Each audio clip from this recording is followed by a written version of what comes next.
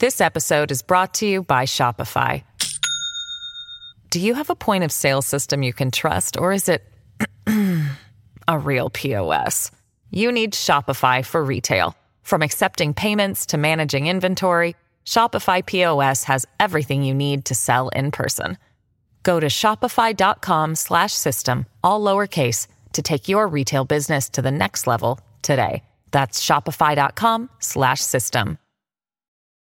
Your brain needs support, and new Ollie Brainy Chews are a delightful way to take care of your cognitive health. Made with scientifically backed ingredients like Thai ginger, L-theanine, and caffeine, Brainy Chews support healthy brain function and help you find your focus, stay chill, or get energized. Be kind to your mind and get these nootropic chews at ollie.com. That's OLLY.com. These statements have not been evaluated by the Food and Drug Administration. This product is not intended to diagnose, treat, cure, or prevent any disease.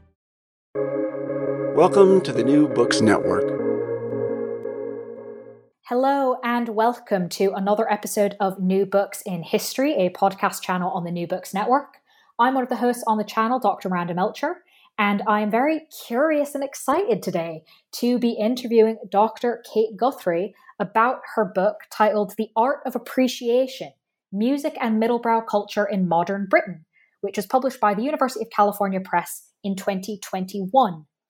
In the book, Dr. Guthrie examines for the first time really how and why music appreciation has had such a defining and long-lasting impact well beyond its initial roots in late Victorian liberalism. The book focuses on the decades from the 1920s when rapid advances in sound reproduction enabled new patterns of musical dissemination and consumption, all the way to the early 1960s when the burgeoning popular youth culture presented a new challenge to this idea of what is highbrow versus lowbrow music appreciation. And of course, during that time period, a lot of other things are happening that impact music appreciation and art appreciation. So this is a great example of a book that is about one particular subject that in fact tells us a lot about a time period and a bunch of different sort of cultures and societies. So I'm really excited to be talking today to Dr. Kate Guthrie about her book. Hi, Miranda. I'm also really excited to be here. Thank you so much for having me on the podcast. And thank you for your interest in my work as well. So to start us off, could you please introduce yourself a bit, your academic background, and explain to us how that led you to write this book? Yeah, sure. So, as you said, I'm Dr. Kate Guthrie. I'm currently a lecturer in the music department at the University of Bristol. But the story of this book begins way earlier than that. I guess there are two origins. So one of them has to do with the subject matter, and the other one has to do with the approach that I've taken. And the subject matter story, as it were, really begins with my time at school and my experience of classical music growing up, and then conversely what I experienced when I went to university. So when I was a kid, I started having violin lessons at the age of 6. They were offering free music lessons in my school, and my headmistress basically twisted my mum's arm into encouraging me to take up the violin.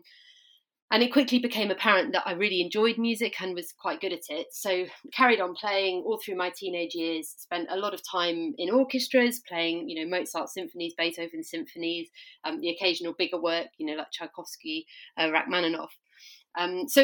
Basically grew up playing all this kind of, wonderful 18th, 19th century music. Decided that I wanted to study music at university, and I got a place at Cambridge. When I went to university, I found that when we were talking in that course about music in the 20th century, none of the stuff that we studied had any relationship or sort of bore any resemblance to the music that I'd grown up playing and loving. Most of the stuff that we studied in the kind of under this banner of 20th century music was this really difficult, obscure modernist music, stuff by the likes of Stockhausen and Boulez that not very many people listened to, and certainly that I'd never encountered previously. And whilst it was exciting to, discover a whole new realm of music, I really felt that there was a disconnect between my experience of what I played growing up and my experience of, being a person listening to playing music in late 20th century Britain, and between the narrative of music history that I was given at university. I was also, I also developed quite a specific interest in British music history.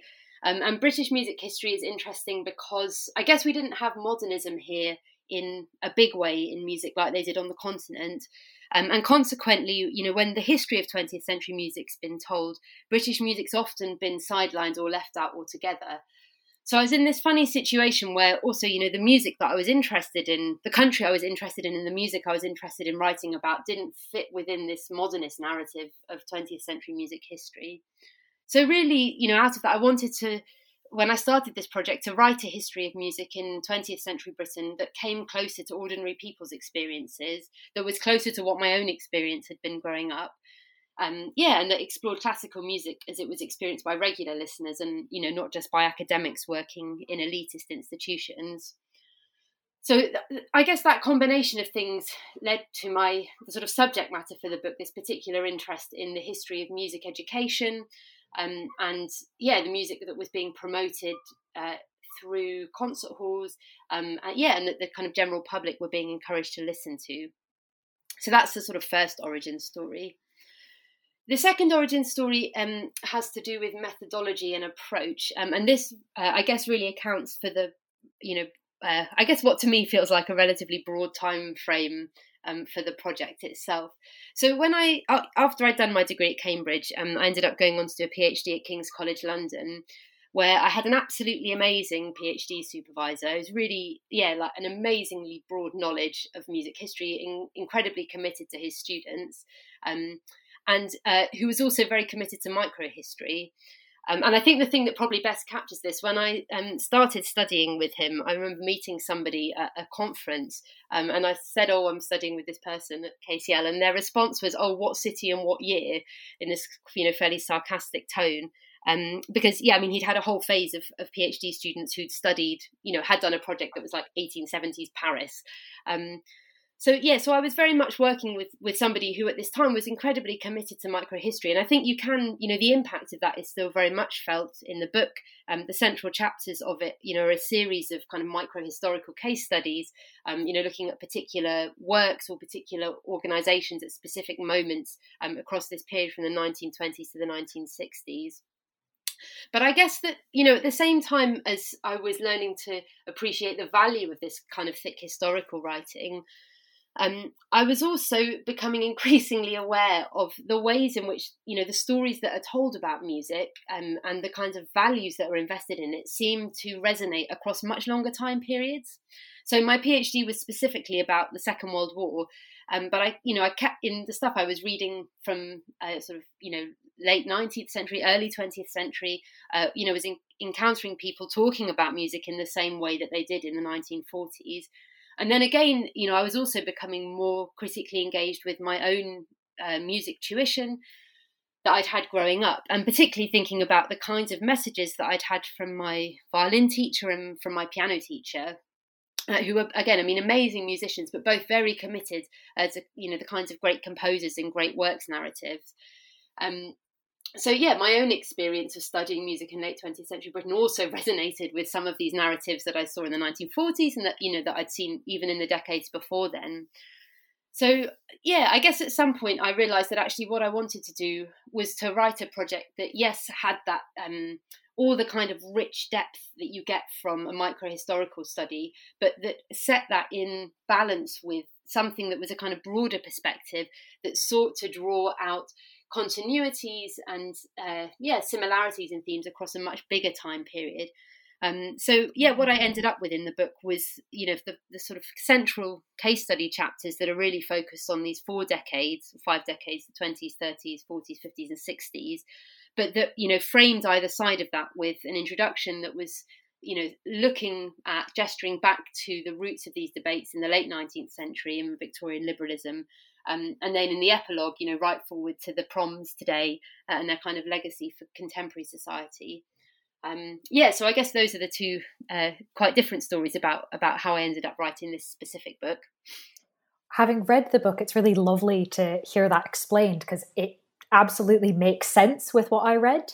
And I can say that it really helped as someone who does not have a PhD in music to have those sort of broad themes that you could see in the first few chapters and sort of trace the way through, but then also be able to go into depth in the case studies and see how that looked in practice. So I think that that combination actually made the book much more accessible to a wider audience, because it had the detail that those of us who are not music experts otherwise wouldn't be able to bring to it, but had these themes, as you said, that went through that I could go, oh yeah, I've been to the proms, I know what that is. Okay, that gives me a way in.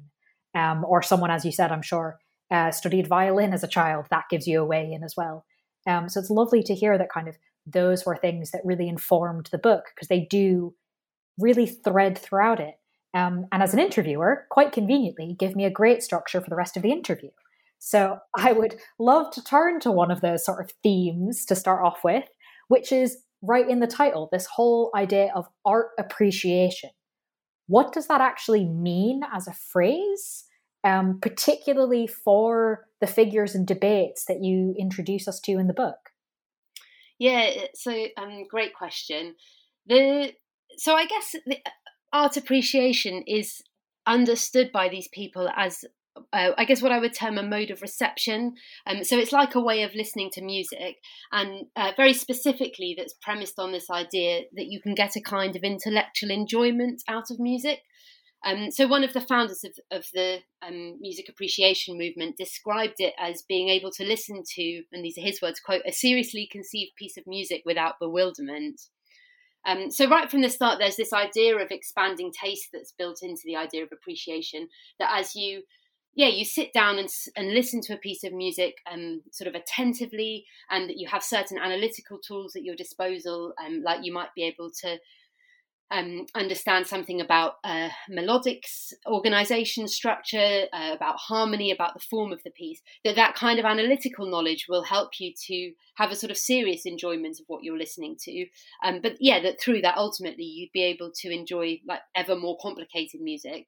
And I think it's quite important to understand. So the idea that you could appreciate music in a sort of intelligent way is very much a product of this particular moment in the late 19th, early 20th century, when you've got a number of different sort of changes happening within society. So one of those is the developments in sound reproduction technologies, so the gramophone and the radio being the kind of earliest examples of those, which really make it possible to distribute music on a completely unprecedented scale. And what this does, it makes it possible for classical music to be brought to new audiences, which has a lot of potential in it. But there's also all these anxieties that grow around this, that accompany these new technologies, that people aren't going to be listening to music in the kind of serious, proper way that they would if they were, for example, in a concert hall. And so, I guess the sort of flip side or counterpart to art appreciation is this idea of listening to, and this is mostly associated with popular music, although obviously in practice people can listen to popular music in an attentive way too. But this idea that, the general public suddenly have all this popular music available on the radio and on gramophone records, that this kind of music is really easy, it's got all these like simple catchy tunes, there's not really any depth to it, and that this is encouraging them to listen in a way that's just sort of superficial. And also, I guess, like the possibility of, you can switch the radio on in the background whilst you're doing the washing up or cleaning your sitting room. And this idea of, like just having music on tap that fuels these real anxieties that people aren't going to be taking music seriously. I guess, in short, that they'll start listening to classical music in the same way that they listen to popular music. So art appreciation, music appreciation, is really imagined as a kind of corrective to that, and a way of, encouraging the general public to stop and take their listening to classical music more seriously. And this goes really nicely into something, again, that's also in the title, this idea of middlebrow culture, right? You've already sort of talked about almost a dichotomy between popular music and classical music, and sort of, well, what are people who, the subtext very much is who don't know better, will approach kind of classical music, the greats, as you mentioned in your introduction. So given that we often hear about a sort of highbrow culture or lowbrow culture, your title talks about middlebrow culture. Can you introduce us to what you mean by this? Yeah, thank you. It's another very pertinent question. So I guess in a sort of the like literal sense, the idea of middlebrow culture is stuff that falls in between highbrow and lowbrow. So if highbrow is your sort of like elitist, modernist, difficult, inaccessible music, and popular culture, or lowbrow is, your popular culture, that middlebrow is stuff that doesn't fit so easily into either category. I mean, what actually constitutes middlebrow music massively depends on the perspective of the person who's sort of assessing the value of a given piece. So yeah, I guess to give an example, take something like Rachmaninoff or Tchaikovsky. So these are like composers from the late 19th, early 20th century who were writing big orchestral works that have really often have really catchy tunes, that are thick, luscious orchestral scoring, and that kind of music becomes is sort of taken on within the context of golden era Hollywood, and is used as an inspiration for the soundtracks there. So you have this interesting situation where a composer like Tchaikovsky or Rachmaninoff, within the context of a Hollywood movie, might stand for highbrow culture, for this sort of glamorous, knowledgeable, elitist, great tradition of classical music. Whereas from the perspective of some of the music educators that I write about, this kind of late 19th century music had all the trappings of overly accessible popular culture. And so, for them, that would be not highbrow at all, but would be uncomfortably middlebrow.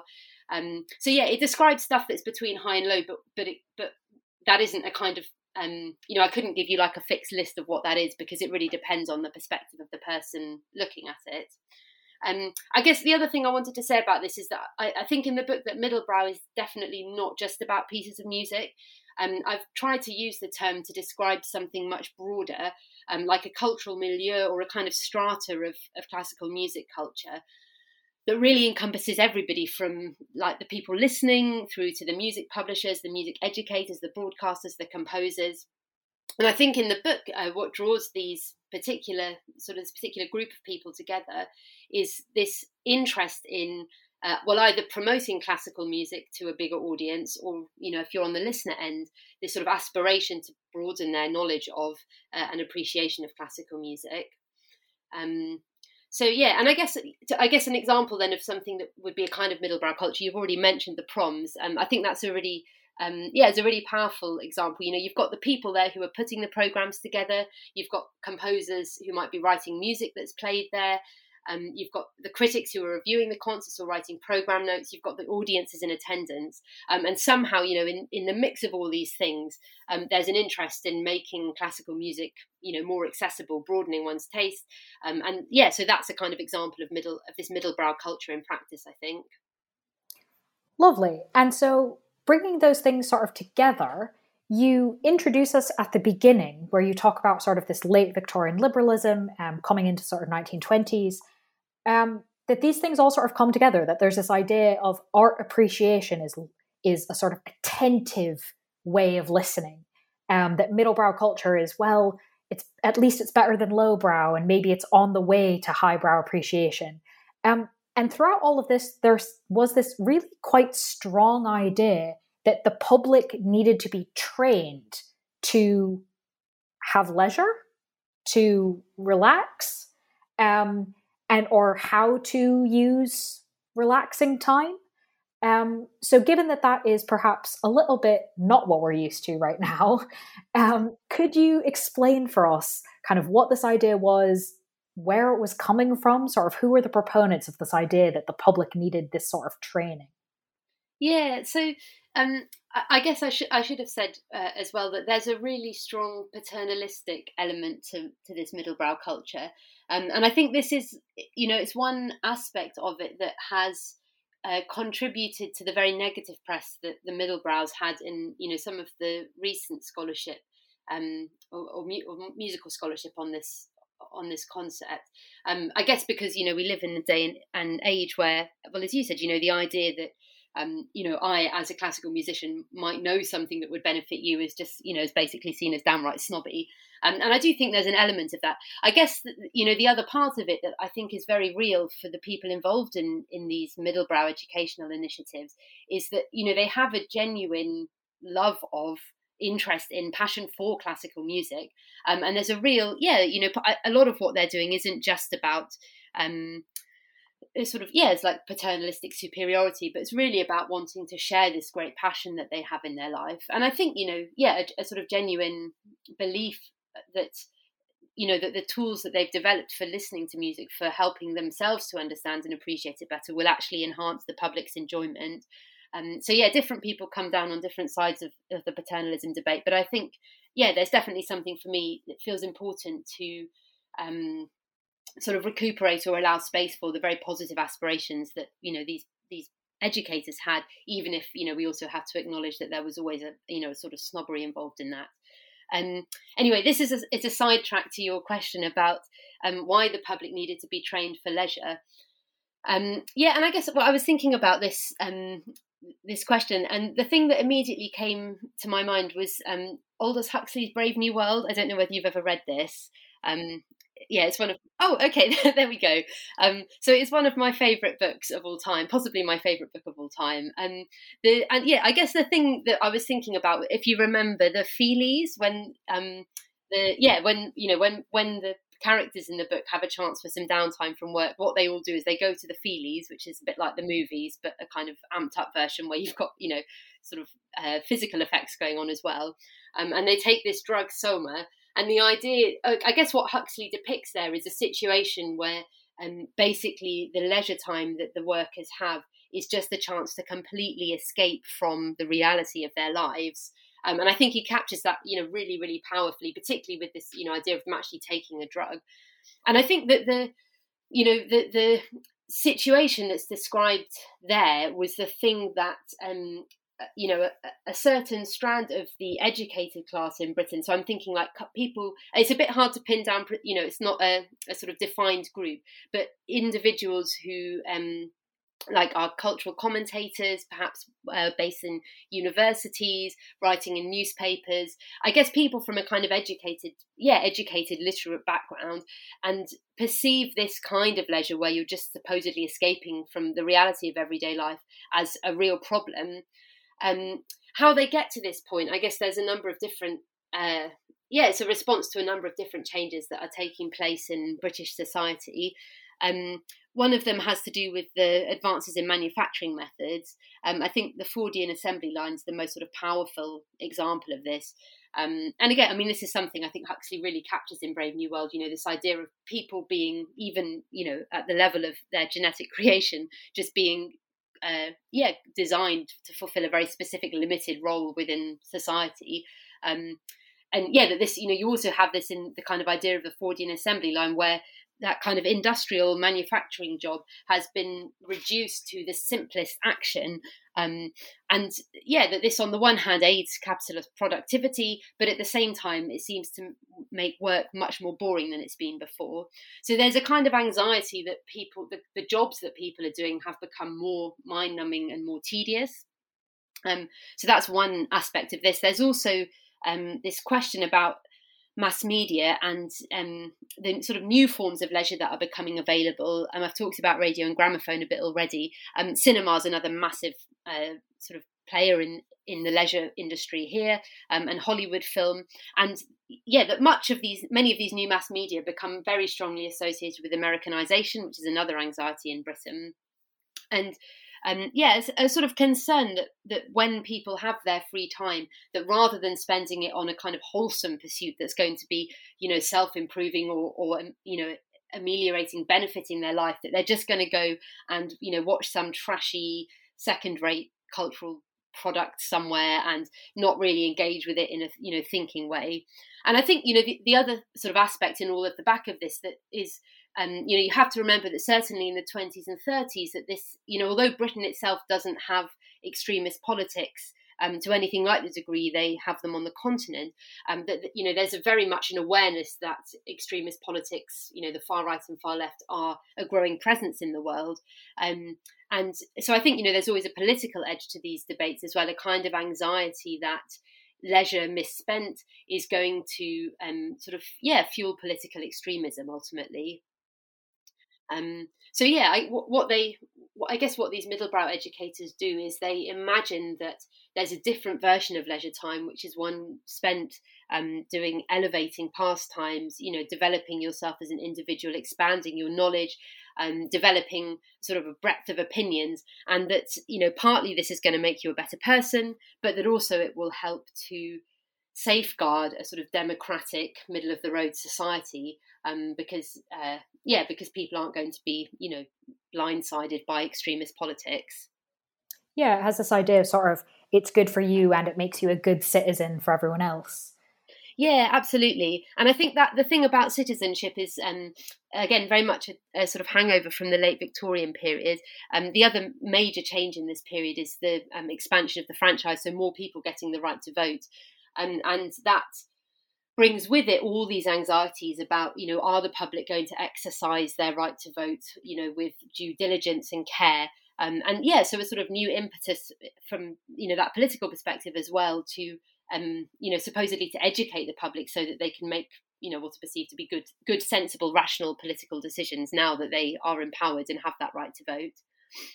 So now that you've sort of introduced us to the main themes, right, we now understand what art appreciation means. We know what middlebrow culture kind of generally looks like, but also how it's very subjective. And we know kind of about this paternalistic aspect of there's these political anxieties, the workplace is changing, and all of this sort of comes together as some of the threads that we then follow through your case study chapters. And that's kind of, again, joy for an interview is to have big themes. And now we're going to go whistle-stop tour of some of your case studies. And I particularly want to sort of look at one of these aspects that you kind of poke at is there seems to be quite a few people that you describe that are very certain that there is the artistic sphere and the commercial sphere. And the two are sometimes at odds, sometimes they overlap but awkwardly, but these are two distinct things. And in fact, you argue quite persuasively throughout the book that this idea that these two things are somehow separate or even at odds was, quote, more an ideological than a material reality. So I was wondering if you could, perhaps through one of your case studies, explain to us why this was very much a false dichotomy. Yeah, for sure. I should say as well, I think that that actual phrase was more an ideological than a material reality is one that I borrowed from Genevieve Bravenel's book, Americanizing Britain, where she touches on some of these questions a little bit in her introduction. So it's, I guess in saying that this discussion about the relationship between art and commerce that is something that's been really thought about quite a lot by scholars of modernism and also literary scholars. The other kind of big name that springs to mind is Lawrence Rainey and his Institutions of Modernism. I guess what I was interested in doing in this book was thinking about how some of those discussions apply to musical culture, and also specifically to this kind of middlebrow milieu within that. And I think probably the best example to give from the book, to illustrate this are the Robert Mayer concerts that I talk about in the second chapter. So this was an initiative that began in the interwar period and was really designed to promote classical music to a young audience. So these are concerts for children. They begin in London and they end up being a sort of massive national enterprise. I mean, literally all over the country. So have a very wide impact. And you see this kind of tension between a commitment to artistic ideals and the reality of an investment in the kind of commercial sphere, on the other hand, very powerfully through these concerts. So they're set up as, very explicitly as a charitable initiative. And the founder, Robert Mayer, went to lengths on many occasions to emphasize that these are non-commercial in character. That's, literally that's how he described them. So very much in terms of the sort of ideology, how he's promoting these events, he's explicitly trying to push them into a non-commercial box, and he really uses the sort of charitable element of them to help emphasize that. But I think at the same time, once you start digging into them, it's really clear that money is just such a central part of these concerts on so many levels. So for one thing, there's the fact that part of what he was also trying to do, and again, this is his phrase, was to get the children into the habit of paying for tickets. So there's an awareness on his part that, basically the concert industry is just that, it is an industry. And if there aren't people to buy tickets, that there won't be bums on seats in concert halls, and therefore there won't ultimately be a concert, there won't be musicians. So he's really trying here to get children into this idea that, art is something, music is something worth paying for. And often comparisons are drawn in this regard with the situation in America, where there's a perception that audiences really are happy to pay good money for concerts, and that this in turn has sort of fueled an increase in improvement in performance standards. So there's kind of that. There's then related to this, all the decisions that go into about the actual pricing of tickets. So even though this is a charitable venture, they're thinking carefully about, how they can maximize sales by, for example, creating blocks of tickets that schools could then pass around between pupils. And also, when they're in poorer areas, charging relatively less to try and encourage greater attendance. So all the sort of mechanics, monetary considerations that go into organising a concert are very much there. And then, another aspect, sort of where the commercial considerations come into play, is also in the programming. There's evidence that what went on the programs in these concerts was very much influenced by, that what was available, for example, on gramophone record, the kind of music that people would know, and therefore what they would pay money to hear. There's a kind of old, well-known reality in, for concert organisers that, audiences are much more likely to buy tickets to attend a concert of, something they know rather than some random piece by a random composer they've never heard of. All of those considerations that shape, the music that's actually played. And then, the programs themselves, which included adverts from various local businesses and industries, and also the relationships with the gramophone companies who were advertising in the programs. So, in all these ways, money is very much changing hands around these events. It's kind of a central part of how they're being organised. So I think, what you can see here is so there is this commitment to kind of great works of art. Mayer talks about wanting to introduce children to, the kind of great music of the German greats. He says, all this stuff that he grew up with as a child, Bach and Beethoven, Mozart, Handel, the music that he really thinks is amazing. That he would sort of rate as kind of autonomous art music. But at the same time, the reality of these concerts is, so much embedded in commercial concerns. I guess, so just to finish this thought, the way that I guess what the Middlebrow brings to this, that's sort of a bit distinct from some of the discussions that have gone on within literary studies and studies of modernism.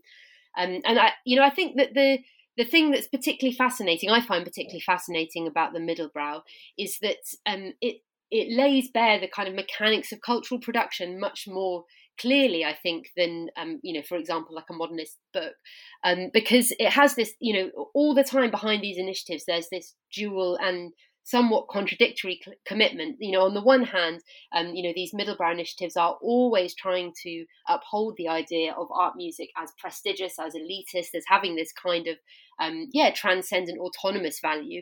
And yet at the same time, they're very explicitly trying to increase popularity and promote, the music to a bigger audience. And so what you get in these kinds of programs is, or undertakings, is all the mechanics of cultural production that are uncomfortably on show. And probably because of that the people organising them, often have to go to even greater lengths to deny the reality of, their complicity in the marketplace. This episode is brought to you by Shopify. Do you have a point of sale system you can trust, or is it a real POS? You need Shopify for retail. From accepting payments to managing inventory, Shopify POS has everything you need to sell in person. Go to shopify.com/system, all lowercase, to take your retail business to the next level today. That's shopify.com/system. This was one of the things that was particularly interesting, was kind of these different layers of what was said in some ways, but then what was done. And it really showcases that on a lot of these issues, these were quite active debates. Things weren't really resolved, which I suppose is great for you as a historian to be able to trace them for us. And so to sort of stay on this idea of kind of education, which we've touched on a few times, I was wondering if you could tell us a bit more about these debates around how to teach music and how to teach music appreciation. And particularly some of the examples that stuck most in my mind around this issue were from the music critics and sort of their opinions on this. Could you tell us about that? Yeah, for sure.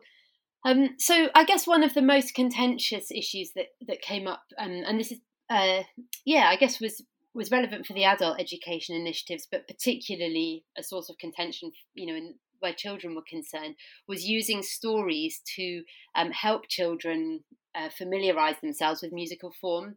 And again, I think, the most powerful example of this, both in the book and I guess of all the things that I came across, in researching this, was a Robert Mayer concert that took place in the mid-1920s when they did a performance of Beethoven's Fifth Symphony. It's like incredibly famous work. And Malcolm Sargent was conducting this. And so what usually happened at these children's concerts was that the conductor would stand up and say a few words about the piece of music to kind of try and prepare the children for what was coming next. And then after he'd said that, they'd listen to the piece. And at this particular concert, Sargent decided to describe the sort of form of the first movement of Beethoven's Fifth Symphony, through the story of Jack and the Beanstalk. So he said to the children that the opening theme, the da da da da, sort of very famous motif, was the giant singing fee fi fo fum, and then that being what in musical terms we'd call the first subject, so the kind of first tune in the piece. And then the second main tune, or what we'd call the second subject, was the giant's wife, saying, "Never mind, for naught can harm me." So he had these two sort of key melodic phrases from which really the whole movement, the whole of this first movement of the symphony is built. And he put them through the narrative, or explained them through the narrative of Jack and the Beanstalk. Now, this caused absolute uproar in the critical press. It was such an outrage that they were still discussing it, more than a year after the event, which is, I found quite interesting just how wound up about this particular instance they became. And I think, really what was at stake for them here was, so on the one hand, that question about how you can make classical music that has these complicated structures and forms intelligible to a young audience who don't have a lot of musical knowledge, but how you can do that in a way that you're still protecting the kind of prestige of the music. So one of the music critics who was particularly prolific, complaining about this event, Harvey Grace, from his mind, that all this was going to do was saddle the music with these kind of incongruous associations, that children would forever, every time they heard this piece, all the way until their dying day, they would be thinking about giants and, Jack and the Beanstalk. And, that this, in Grace's mind, this was basically disrespectful to something that he understood as a kind of great abstract work of art that didn't have any story associated with it.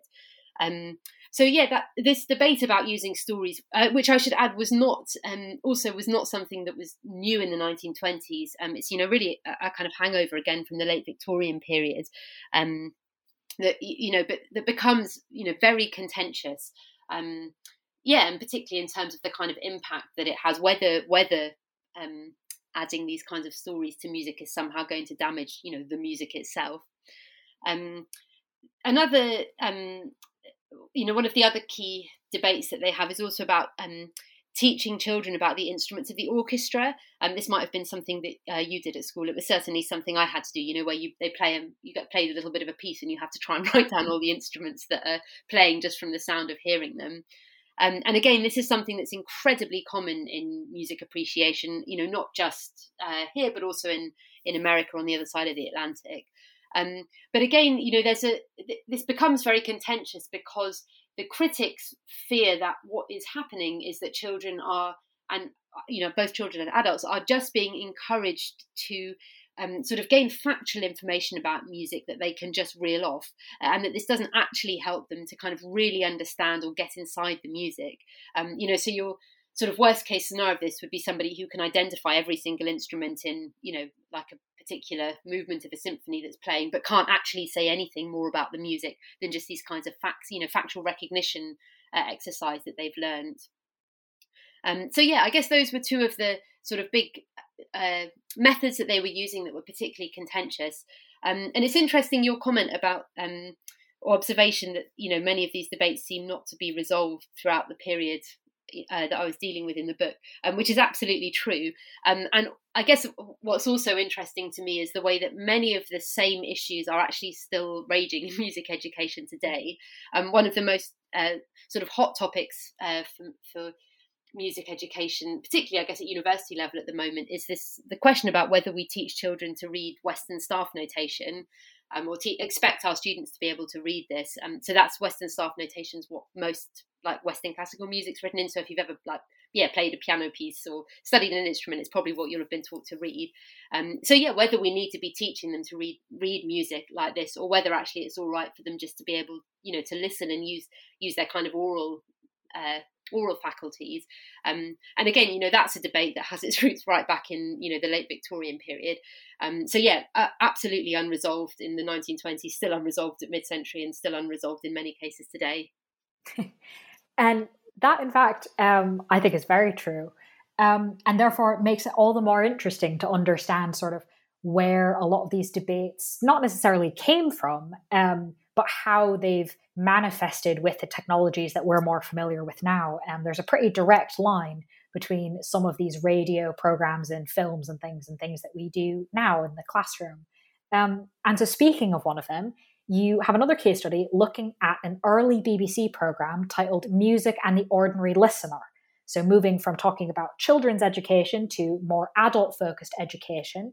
Tell us about this particular program and how it's sort of very middlebrow, but kind of by oscillating between tradition and innovation. It doesn't always seem to have a solid grasp of what it is, and instead kind of swings between two different things. What was the purpose of this program? What was sort of going on with it?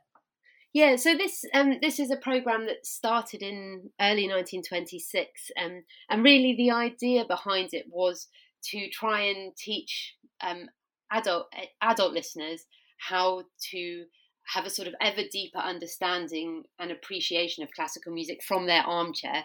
So this is specifically targeting those people sitting at home in their front room, relaxing at the end of their day, who might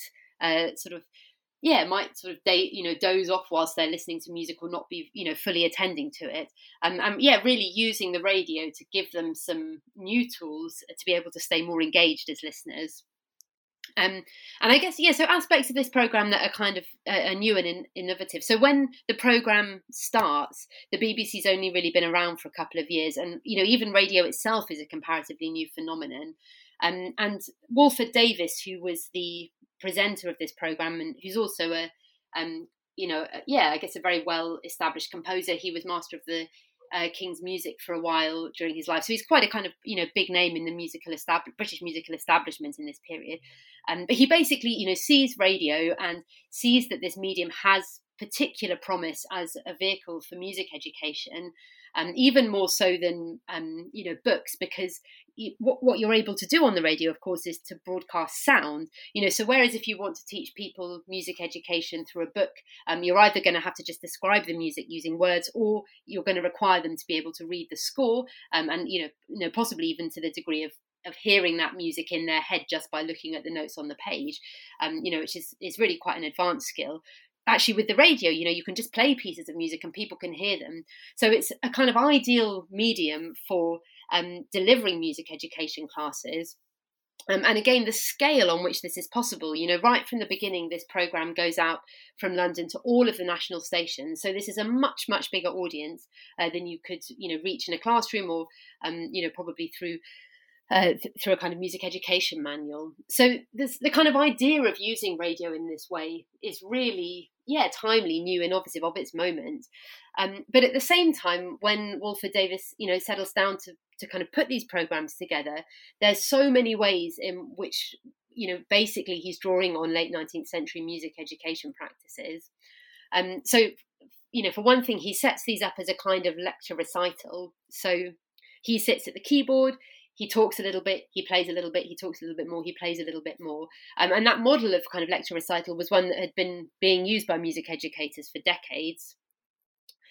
He's also limits his discussion, to the kinds of music that was regularly heard on concert programmes. So there's a lot of Beethoven and a lot of Bach, a bit of Handel. So these kinds of the great names of classical music that figure centrally. And again, these are the composers that you would have heard in your kind of 19th century concert halls. So in terms of the repertoire he's dealing with, there's nothing particularly new. And also, the kinds of analytical tools that he's promoting, study of harmony, study of melody, study of form. These are all things that have become sort of established parts of music education already. So in terms of the kind of pedagogy he's using, he's very much drawing on these old traditions. I think even more interesting, though, is the way in which he also promotes kind of late 19th century ideologies through the programme. And in particular, he's really invested in this idea of music as being autonomous. So by which I mean music as having a kind of transcendental quality, that it exists on some, plane above, over and above, the moment of performance or the notes on the page. And it has this kind of music for music's sake. And, this is really an idea from kind of, that's become very prevalent in late Romanticism, and that he takes and promotes through these broadcasts. I guess associated with that then this idea that there's a kind of proper way to listen to classical music that's also a kind of late 19th century ideology. So new medium and new inspiration for using that medium in this modern way, and yet at the same time kind of the contents of the broadcast is in many ways very old. Thank you for explaining that combination of things. It definitely sounds like it would be quite interesting as a listener, but I can also see now that you've explained in your earlier answer why critics may not be thrilled with some aspects of it. And so to continue this idea of the debate that hasn't been resolved, moving from the 1920s now to sort of post-war British culture, post-World War II, obviously, British culture, what were the conflicting visions for culture and music in that time period, and how did the film that you examine, Instruments of the Orchestra, exemplify the tensions about how music appreciation should be in this new world? Yeah, great, thank you. So the 1940s, the aftermath of the Second World War is obviously this kind of great moment of looking forward, sort of real interesting cultural renewal, and building a kind of new and better world after the trauma that was World War II.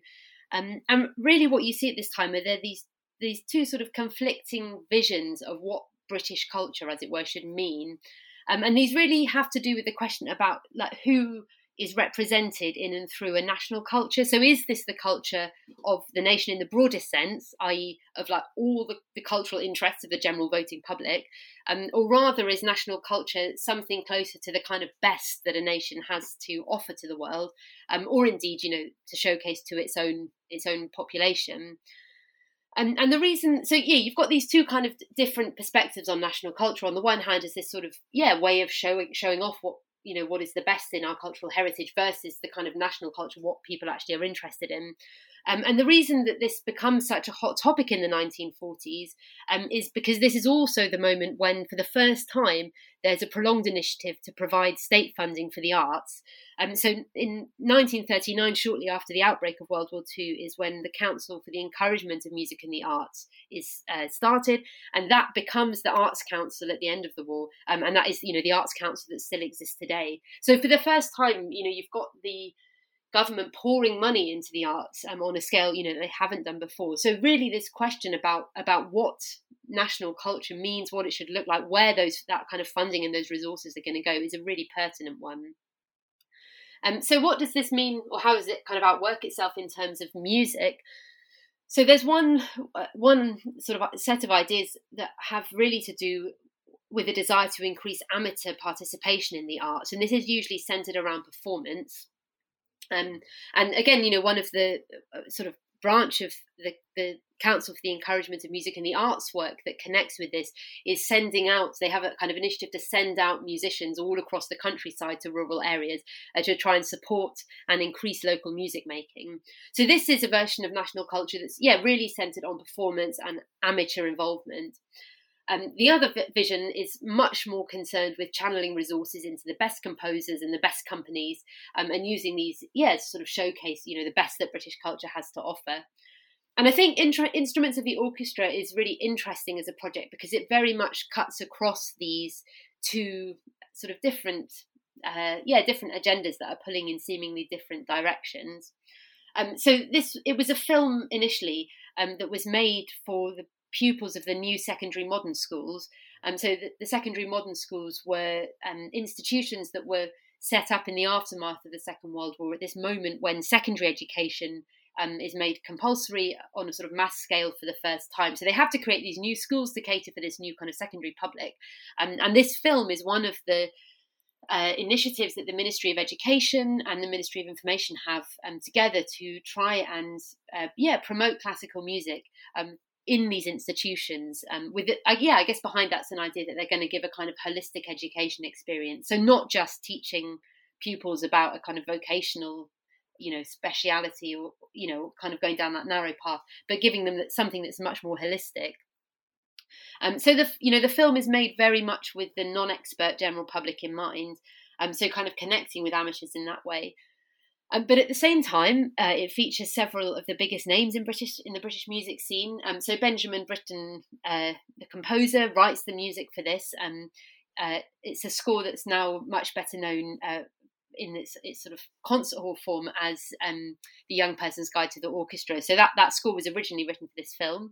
And Benjamin Britten is sort of on the cusp of becoming one of the greatest figures in British music at this point. And then the conductor Malcolm Sargent, who's also involved, who was previously involved in the Robert Mayer concerts, but again is very much a big name in British music. So in that sense, there's this kind of marrying of sort of the best in British culture with an initiative that's aimed at the general public.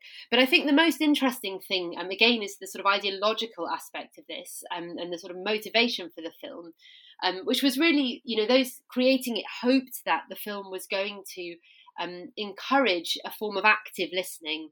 And again, this is being imagined as a form of listening that's distinct from the kind of passive listening that supposedly, the public engaged with when they were listening to popular music. So they're really imagining listening here as a kind of site for participation. So this is very much a vision of a participatory national culture, but it's one where the public are participating as active listeners rather than as kind of amateur performers. And I think it's particularly pertinent that, that they decided to use a film to try and realise this vision of active listening or this idea of active listening, because obviously, as we've mentioned, movies were very much the domain of Hollywood at this time, and so that medium tended to be associated with all the sort of negative trappings of mass media glamour and escapism. And really, what they're trying to do here is take that film medium and use it for a sort of supposedly loftier, more educational purpose. And yet another example of where sort of the dichotomy between high art and commercial aspects are probably not as distinct as they might have argued at the time. No, indeed. And actually this film is another really good example of that, because in the end they end up distributing it through MGM as well and in local cinemas. And there's a lot of contention about this at the Ministry of Education because, written into, in order to secure those commercial contracts, they had to sort of put limits on their charitable use of the film. But obviously, the people who are in charge of the coffers were very much in favour of reaping the sort of pecuniary benefits of commercial distribution. So you absolutely have that tension here as well. Fascinating. So to move to one of your later case studies, still very much in this theme of sort of education, you described for us sort of more about how music education, especially for adults, continues in post-war Britain, both sort of within universities and also in addition to them in sort of extramural methods. But you argue that music education in post-war Britain in these senses was, quote, saddled with a host of negative connotations. Why? Yeah, so the comment about it being saddled with a host of negative connotations is very much to do, I guess, with music appreciation specifically. I guess what I was interested in this chapter was the way in which many of the practices and principles of music appreciation end up influencing the kind of music teaching that happens in universities. And I guess I was particularly interested in this because nowadays music appreciation still has a really dubious press. And, it's very common for academics to sort of discredit this part of our disciplinary history, and yet actually you don't have to dig very deep to see that much of the sort of legacy of music appreciation can really be seen in a very obvious way in post-war university music education. And essentially I guess the issues with it boil down to the tension that often underpins outreach initiatives, where on the one hand you've got a desire to promote academic ideals and retain some of their scholarly sort of integrity and value and depth, but at the same time you're trying to explain them to a much broader audience, and that in doing so there's always this risk, this fear of those sort of the academic quality of that discussion being dumbed down. And I think if we take extramural departments in particular, and extramural music, this has already a really unstable place within the post-war British university establishment, precisely because it sort of sits in between. These aren't outreach initiatives; they are formally part of the universities, and yet they're not. They're sort of on the edge of university life. So they tend to have their own departments. I talked specifically about the department at Birmingham, which was the extramural department there, which was one of the biggest in the country. So the university has its own department. And it has university funding, and there are all the kind of usual university positions associated with that, like professorial chairs. And yet at the same time, what these departments are trying to do is to offer something that's not strictly a university degree. So they want to offer a university level program, but not actually a degree. So they're doing this through sort of one-off courses. A student might take one course, they might take 50 courses, you don't know. And the way that these are taught is also quite decentralized. And so oftentimes, there's the central base. I guess the Birmingham example, they have the central base in Birmingham where a certain amount of teaching happens, and by sort of formal, university tutors, employed by the university directly. But then they also have, peripatetic teachers who go out around the sort of Cotswolds and all the suburbs of Birmingham, delivering, little shorter courses in these kind of more regional districts. And what this means is you've got a very decentralized approach to the teaching that results in quite a wide range of standards and themes being covered. So really all those that sort of tension between trying to diversify access whilst at the same time retaining some sense of quality or standard kind of appropriate to a university level is very much sort of running through these initiatives. And then I think, there's also some specific challenges that music faces that have to do really with its sort of legacy coming out of the liberal arts tradition, where, within the liberal arts, the emphasis is really on breadth of knowledge and sort of diversity of understanding. And that in contrast to the general trend in the post-war university environment, which is towards specialisation and sort of professionalisation. And so you get this challenge facing music educators that on the one hand, they're very committed to broadening taste. And yet there's this question about how you can broaden taste in such a way that you're not just giving people a sort of very general superficial view of music history, but, trying to broaden taste in a way that still appears to be specialist and in depth. And the stakes here, I guess, ultimately are high, because if music education, if music appreciation, if these kinds of programs can't be seen to be specialist enough, then ultimately their existence within the university environment might come into question. So I guess it's and then where does music appreciation fit into this? That I think much of the sort of legacy of this movement, I guess I've talked about the fact, that it already had all these very dubious associations.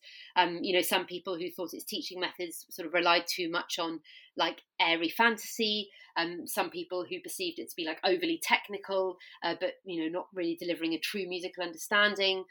Some people who were really uncomfortable about the use of mechanical technologies, and that using technology rather than teaching performance was a problem. So music appreciation's got all its own set of issues that you then add into the mix with the sort of challenges of being an extramural department, and you have something that is very is highly contested. I think this will resonate with a lot of our listeners in terms of university politics and the challenges of teaching. And I think it really helps sort of draw through these many different aspects, that music appreciation, art appreciation wasn't just sort of something that only concerned children or only concerned adults. It sort of, as you showed, I think, including through this interview, it touches on so many aspects of a society. And University of Birmingham, I think, was a good example to kind of draw out the ways that complicated academia as well. Yeah, yes, very much so.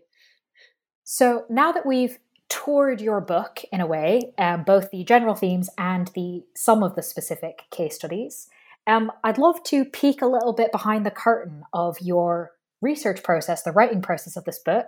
You already explained to us at the beginning about how you thought about the methodology, how this was influenced by other scholars in the field.